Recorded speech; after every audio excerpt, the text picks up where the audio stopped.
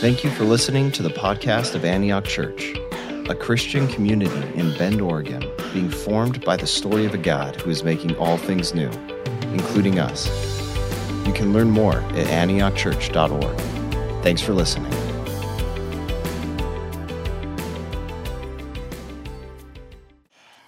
We are in week 4 of an initiative that we're calling First Allegiance. And the goal is to, as a body, try to avoid some of the trappings of the cultural and political division and polarization that we find ourselves in. We love our country, and we're grateful that we get to live here. But our first allegiance is to Jesus. We are Americans, but we are Christians first. And so during this season, we are walking through what we're calling 10 commitments for first allegiance living. What does it look like to live as dual citizens of Central Oregon and of the kingdom of God? The 10 commitments are worship, love of neighbor, image of God, biblical wisdom, fruitful speech, humble learning, removing the log, biblical justice, peacemaking, and loving our enemies. Those are listed on a giant document where you entered this morning. And if you haven't yet had the opportunity to sign your name to the First Allegiance commitment, I would encourage you to do that this morning. It's an opportunity for us as a community before God to once again pledge our loyalty to Jesus and to his kingdom above all else in this crazy moment that we find ourselves in. And so far we've talked about what it means to live a life of worship, neighbor love, and to honor the image of God in every human everywhere. This morning, we're going to dive in to what the Bible has to say, and specifically what Jesus has to say about this thing called wisdom. Biblical wisdom. Before we do that, I want to take just a moment to once again acknowledge that if you've been part of this journey at Antioch for the last 6 months or so, that we've been touching on some pretty heavy stuff. And last week, even, we talked about abortion. And I'm guessing that some of you are worried about where we're going today. I want to simply confess before you that it's really hard to be a pastor right now. I'm connected to lots of pastors around the city and around the country, and I don't know of a single pastor of a church that would say they're doing well at the moment. In the midst of COVID and social unrest and political division, they didn't train us for this in seminary, okay? So we're all figuring it out as we go. And specifically when it comes to preaching, I want to acknowledge that sometimes it's hard to discern how much we should be engaging what's happening in the world at a particular moment on Sundays, and how much we should try to create a space where we step back or rise above the noise.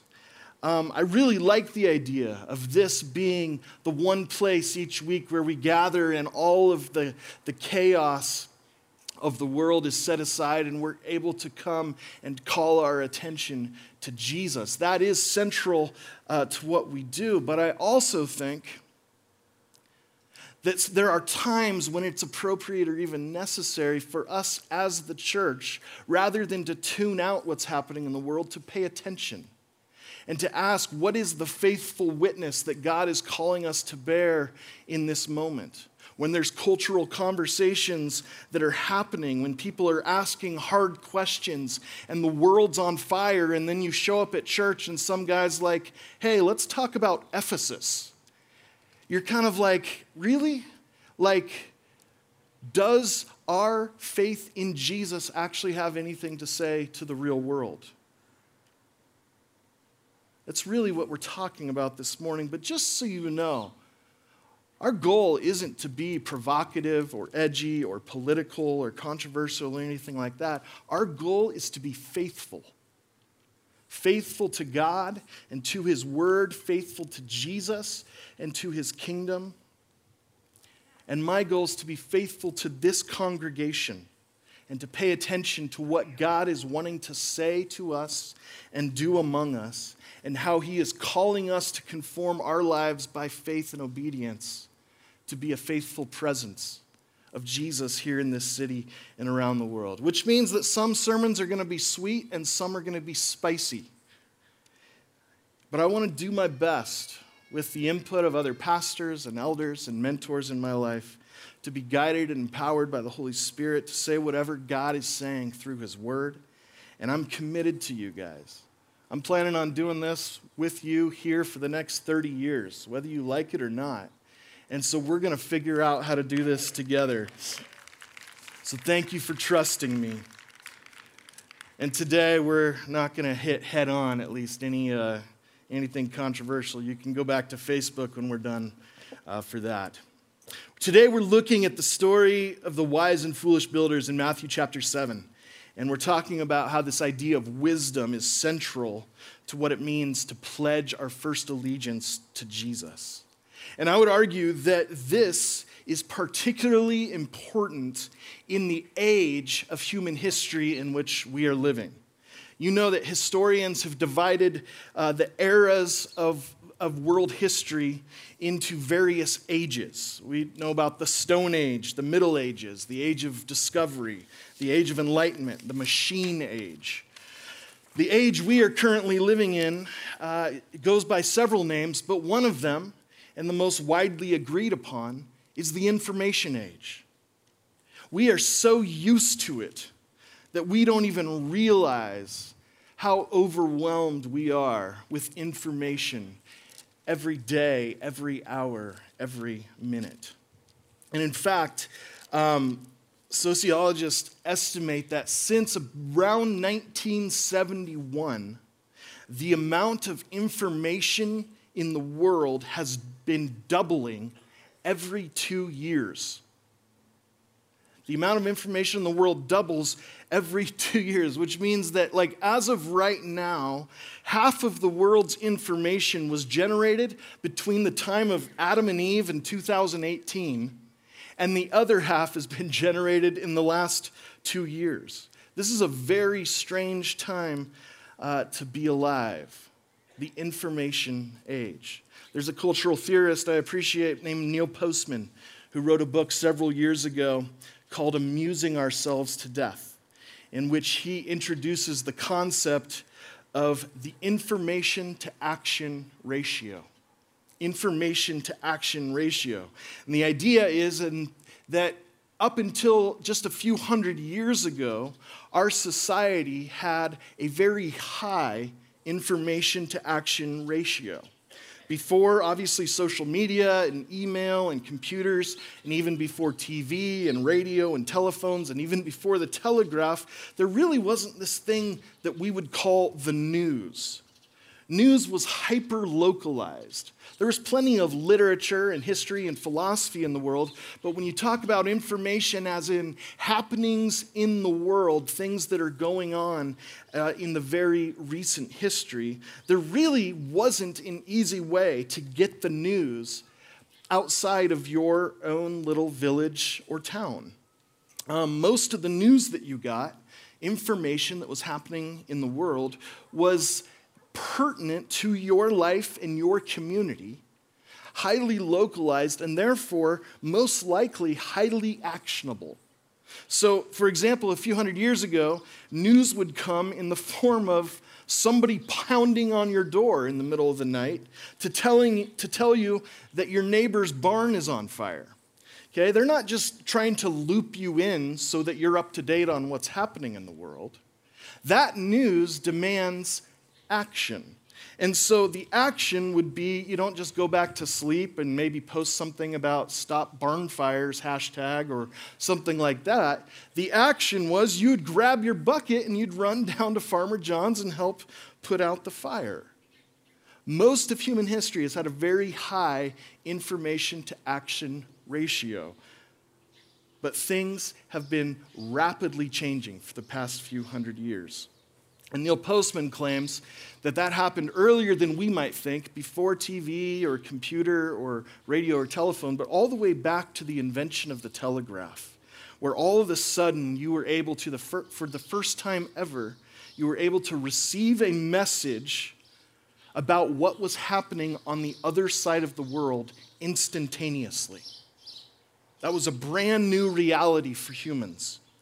To hear about which country won that battle, or some new discovery or development, or some new king that was put in place, and the recipient of that news has nothing they can do with that information. There is nothing actionable. They're simply receiving new information for the first time in human history. So Postman writes it like this. Let me just read a couple sentences. He says, the tie between information and action has been severed. Information is now a commodity that can be bought and sold, or used as a form of entertainment, or worn like a garment to enhance one's status. It comes indiscriminately, directed at no one in particular, disconnected from usefulness. We are glutted with information, drowning in information. We have no control over it, and we don't know what to do with it. Postman was even writing before we all had little computers in our pockets or on our wrists. And things have only accelerated since then. That we are now consuming unbelievable amounts of non-actionable information every single day. We get news updates and reminders in real times. Some of you guys are checking your fantasy scores as we speak. There's nothing you can do about it at this point, but you still need the information, right? Election results, whatever it is, we are well-informed people, the best informed humans that have ever lived. But what has happened is that our minds and our bodies have been trained to consume information that doesn't demand any action from us. And so I want to argue this morning that as we now live as part of a society with a very low information action to ratio, which if you spell it out makes us all liars, a low information action ratio would put us smack dab in the crosshairs of those who Jesus is speaking to in the final words of the Sermon on the Mount.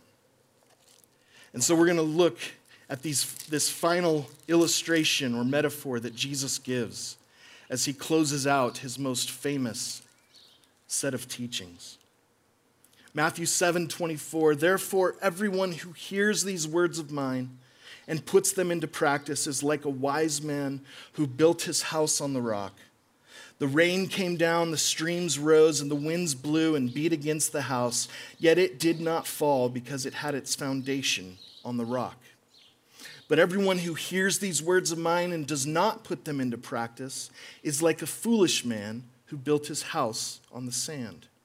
The rain came down, the streams rose, and the winds blew and beat against that house, and it fell with a great crash. It's a familiar passage to many of us, especially those of us that grew up in church or Sunday school. And you may even remember the cute little song about the rains come down and the floods come up. But if you actually pay attention, this isn't a very cute little kid's song. Jesus closes his sermon with a deeply serious and sobering warning to his hearers. And so let's unpack this metaphor for a little bit and see what it is that Jesus might want to teach us today. We'll start with the basics. In this teaching, a house is a metaphor for life. That we are each building our life on some kind of foundation. Every one of us is building our house. We are building our life, the one life that we get. We are choosing what it's going to look like. Life that's full of work and relationships and practices and how you spend your money and how you spend your time. and how you identify and who you hang out with, all these different parts of our lives. It's been said that how we spend our days is how we spend our years, which is how we spend our lives. Every single one of us is building our life. And some of those lives look like mansions. And sometimes we feel like my life is a little shack. But every single one of us has a house, a life that we are building. And we're building it upon a foundation of one kind or another. The place or the thing that we are building our life on is its foundation. And maybe we have a well-examined foundation. Maybe we could say these are the specific principles or values or beliefs on which I am building my life. I am making my decisions. I am stewarding my time. I am carrying myself according to these principles, values, and beliefs. So we have a thoughtful and a well-examined foundation. Others of us are building our lives on a foundation that hasn't been examined at all. It's an assumed foundation. That it's not that we have no foundation, it's that our foundation we have not taken a serious look at. And we're simply building, we're simply responding, we're simply reacting to whatever life throws our way. And so maybe we're just cruising along hoping that things go well, or maybe we're carefully building our life upon our particular foundation, but every single one of us is building our life upon one foundation or another. It's the first observation. Secondly, in Jesus' teaching, the storm that comes is a metaphor for hardship, pain, suffering, or loss. The storm is a metaphor for hardship, pain, suffering, and loss. Whatever era of history you're living in, whether it's the information age or the Bronze Age, life will always have its storms. Some of those storms are universal and affect billions of people, something like COVID-19, and others of those storms are highly individual and unique to us and our story. Some of those storms are the result of something that other people have done. And some of the storms are self-inflicted, we might say. Some storms are the result of sin and evil and wickedness. And some storms are simply the result of the fact that we're broken people living in a broken world. And sometimes the weather just sucks. Some storms are external. They deal with circumstances, death, disease, tragedy, violence, whatever it is. And other storms are internal. They deal with our own hearts or minds, anxiety, depression, fear, hatred, bitterness, whatever it is. So every single one of us is building our life upon a foundation, and every single one of our lives will come in contact with storms. Some storms will be small, some will be great, but it is part of the deal.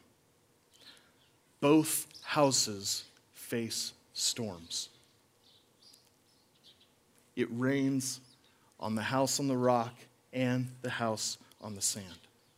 And I just want to pause for a moment and make sure that we are noting and paying serious attention to the fact that Jesus is not saying that if we try hard to live a good Christian life, that we will somehow be immune from storms. Jesus is not promising that if we are faithful to him and follow his teachings in obedience, that life is going to go well for us, that our life will be free from rain or floods. He never says anything like that. In fact, not only does following Jesus not guarantee you a life free from storms? For Jesus' first hearers, they would have known that there are some storms in life that are actually guaranteed because we follow Jesus. There will be times, and there have been throughout much of history and around much of the world, where following Jesus means that we are voluntarily taking up our cross and bearing a burden of suffering in his footsteps. So be careful and do not let anyone sell you a version of Christianity that promises a life without storms. That is not the gospel. We're all building a life on a foundation. Storms will come to each and every house. Both houses in this teaching face storms. Tragedy, loss, suffering, pain, death, sorrow comes upon both houses. But in the end, only one house survives. So the difference is, these two houses, one of them stands and endures through life's worst moments, and the other one collapses. The flood will come, and when it does, it reveals what your life is built on. It's oftentimes not until the storm comes that we see what was underneath our house the whole time. Storms expose what we've built our life upon. Now here's what's interesting. Which house survives the storm? The house on the rock, the house on the sand. What do they represent? Jesus doesn't say that the rock represents a good person and that the sand represents a bad person. What he says is that one house represents a wise person and the other represents a foolish person. This is a teaching about wisdom. And Jesus doesn't define wisdom here, but he describes it. That wise is the person who pays attention to what they're building their life on. Wisdom looks like choosing your foundation carefully. And foolishness looks like choosing your foundation carelessly. Now, this is pretty countercultural or counterintuitive for so many of us. Because we rarely stop to think about the foundation. Even if we think about actual literal houses. Jen and I bought a house that was built in 1994. And for the last 5-6 years, we've been working on it, fixing it up, replacing parts, updating parts, adding things. And if you come over, I'd love to show you, like, hey, check out the kitchen that we did, or check out our deck, or check out the front yard. And people are generally excited to see the things that we're showing them. I have never said, hey, come down in the crawl space. Let me show you the foundation. Let me show you how sturdy these walls are. Let me show you the concrete beneath. Nobody even thinks about it. We look at life above the surface, and that's how we define value, beauty, goodness so often. But the truth is, no matter how beautiful the house is on top, without a solid foundation, it's going to crumble. And all your work will be in vain.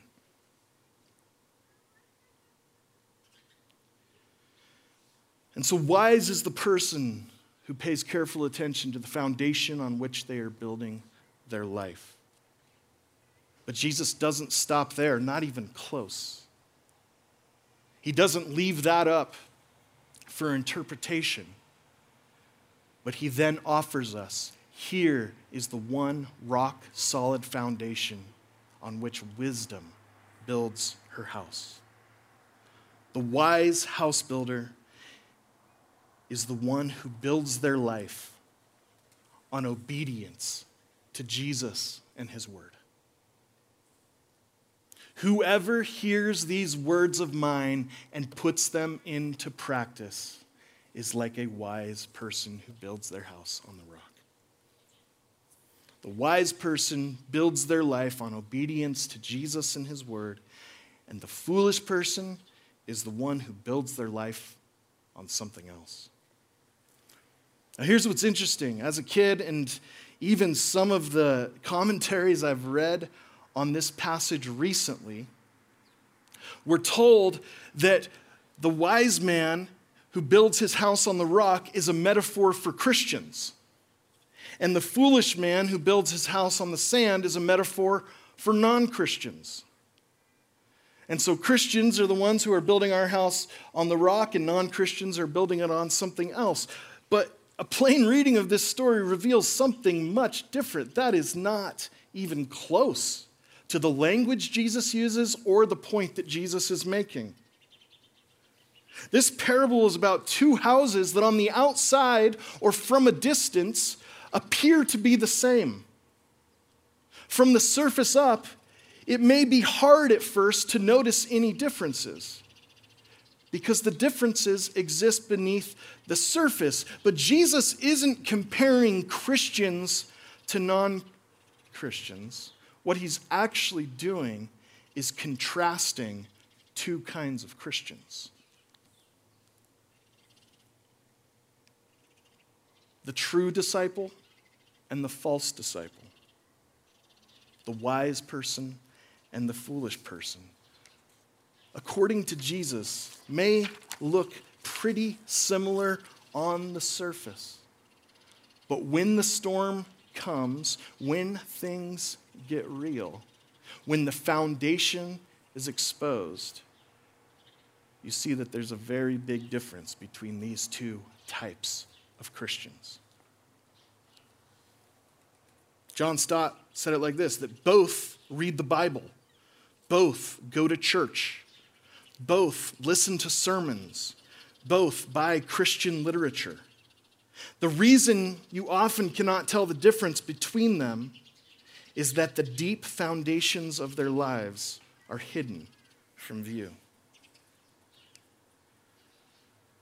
So Jesus is preaching this sermon to a crowd, and he's saying, all of you are hearing my words. All of you are associating yourselves with me.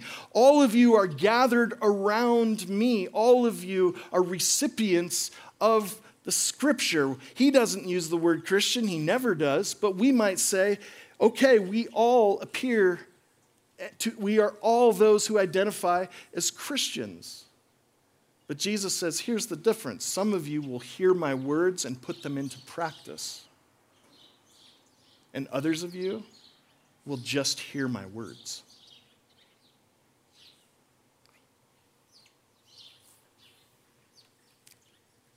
And so again, Jesus doesn't define wisdom for us, but he describes it. A wise person is one who hears the word of God, which we could start by giving ourselves a round of applause right now. You are here, you are wise for coming to a space where you will get to hear and to sing and to pray and to receive the word of God. That is wise. But it doesn't stop there. Secondly, the wise person receives the word of God and puts it into action. Not just hears, but obeys. So the wise person is the one who builds their life on Jesus and his word. You start to see how problematic it is as those who live in the information age in a society that's trained us to have a very low information to action ratio. The amount of content, information, words, signals, advertisements, messages that we consume day in and day out, that our minds just kind of absorb. that we don't even feel convicted or tempted, so to speak, to put these things into action. We just continue to listen. More podcasts, more documentaries, more social media posts, more blogs, more websites, more TV shows, more movies, more music, more and more text messages, emails, whatever. And I think Jesus would say to us today, be careful as those who are used to operating with a low information to action ratio, that you don't take me and my teachings and put them in that same category of nice ideas, maybe even that you agree with, but that you don't allow to transform the way you live and what you actually do.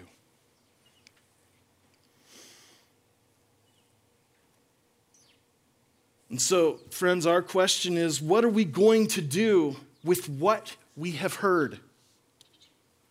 What does it look like for us to take Jesus and his word, this passage, this sermon, this book, this entirety of Scripture, and all the other ways that God has taken it upon himself to reveal himself to us and speak to us? It's not enough just to hear it.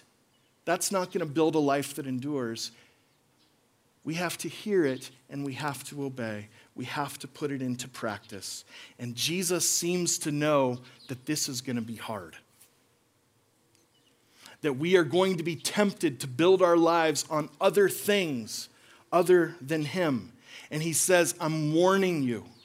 Be faithful to me. Follow me. Pledge your allegiance to me even when it's hard. Even when it's not popular. Even when there's so many distractions and temptations to the right or to the left, will you follow me above all else?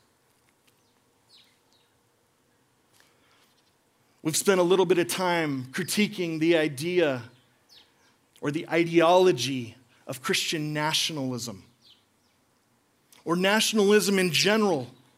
Which when we talk ideology, we talk about those things that we are prone to build our lives upon. And I would simply say this, not just about the United States, but people that live of any country or any nation in the world. They will not last forever. And we, as citizens of heaven, belong to a kingdom that will never end. And so to place your hope and your trust and your identity in your vision for the United States is to build your house upon the sand. And to place your hope in Jesus and in his unshakable kingdom is to build your house upon the rock. And so my question again is, what are you going to do with Jesus and his word? Are you going to just continue to absorb information? Or are you going to put it into practice?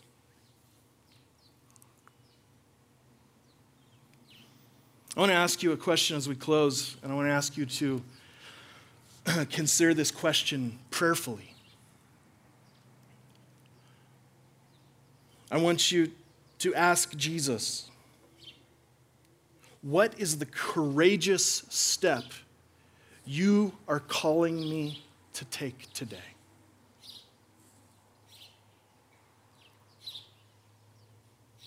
What is the courageous step you, Jesus, are calling me to take today?